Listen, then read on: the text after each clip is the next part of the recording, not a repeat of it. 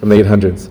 But just the gospel is it's beautiful, and I was struck with this idea in the gospel in this time, in this episode, how the people thought to ask, Lord, just let us touch but the tassel on your cloak. And if you've been following the liturgy, like we just read about the woman with the hemorrhage who just touched the tassel of his cloak. And I have to imagine, why would people think to ask, Lord, you're right there, but can I just touch your tassel? It's like, well, why don't you just touch your hand? Like, why don't you just give me a hug? No, can I just touch your tassel?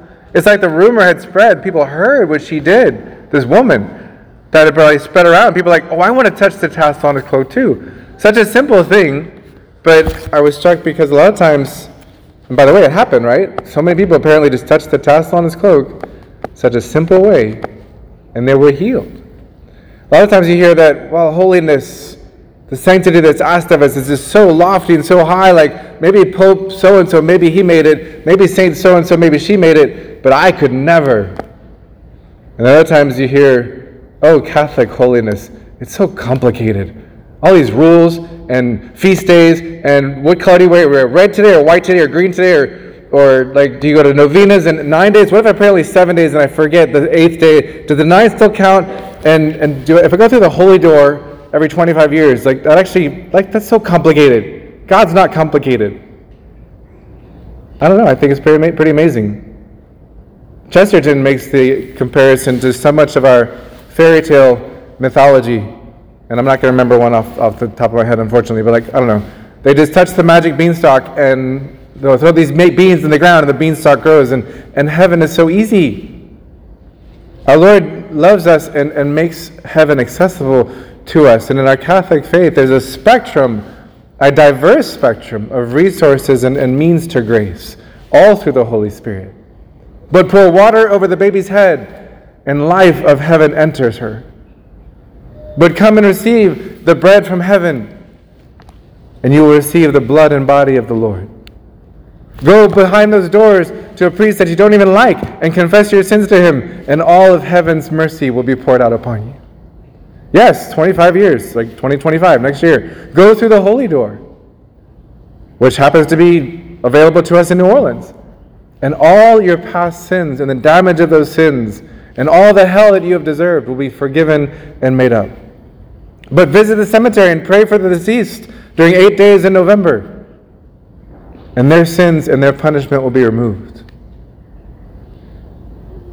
Let's see, did I write anything else down? Fast on Ash Wednesday. Put ashes on your head and practice abstinence from meat on Good Friday. Why meat? Why not lobster? I don't know.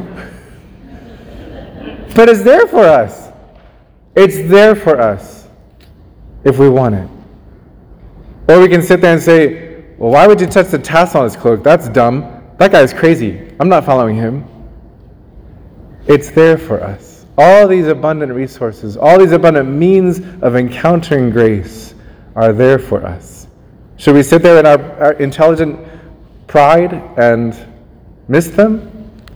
Or humble ourselves like so many and just lay ourselves out, surrendering ourselves before God and say, Lord, I just want to touch you. Can I just touch the sacrament that puts me in contact with you? Can I just touch the bread? Can I just go and receive absolution from the priest? Can I just go through the holy door maybe next year? Lord, I do believe. Help my unbelief.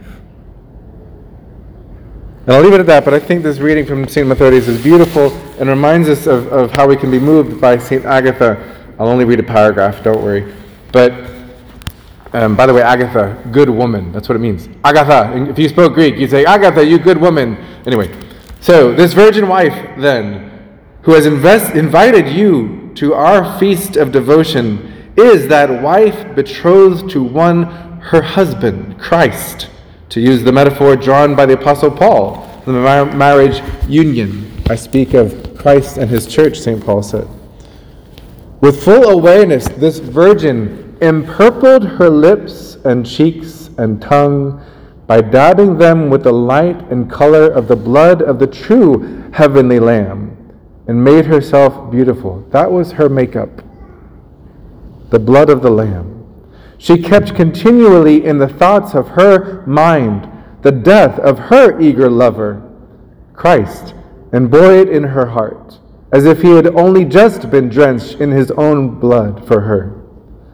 So the robe of her martyrdom did not only carry the indelible mark of Christ's scarlet blood stained deep in its fabric, it also offered to succeeding generations the treasures of her virgin's eloquence, a fine brilliance of speech, of the same sort, along with an unending source of words. We ask for her intercession today, especially as we try to be more and more enveloped in the love of our bridegroom, our Christ, our Savior, that we would touch that blood with great faith in Holy Communion and be healed. Amen. Jesus, Mary, and Joseph, pray for us.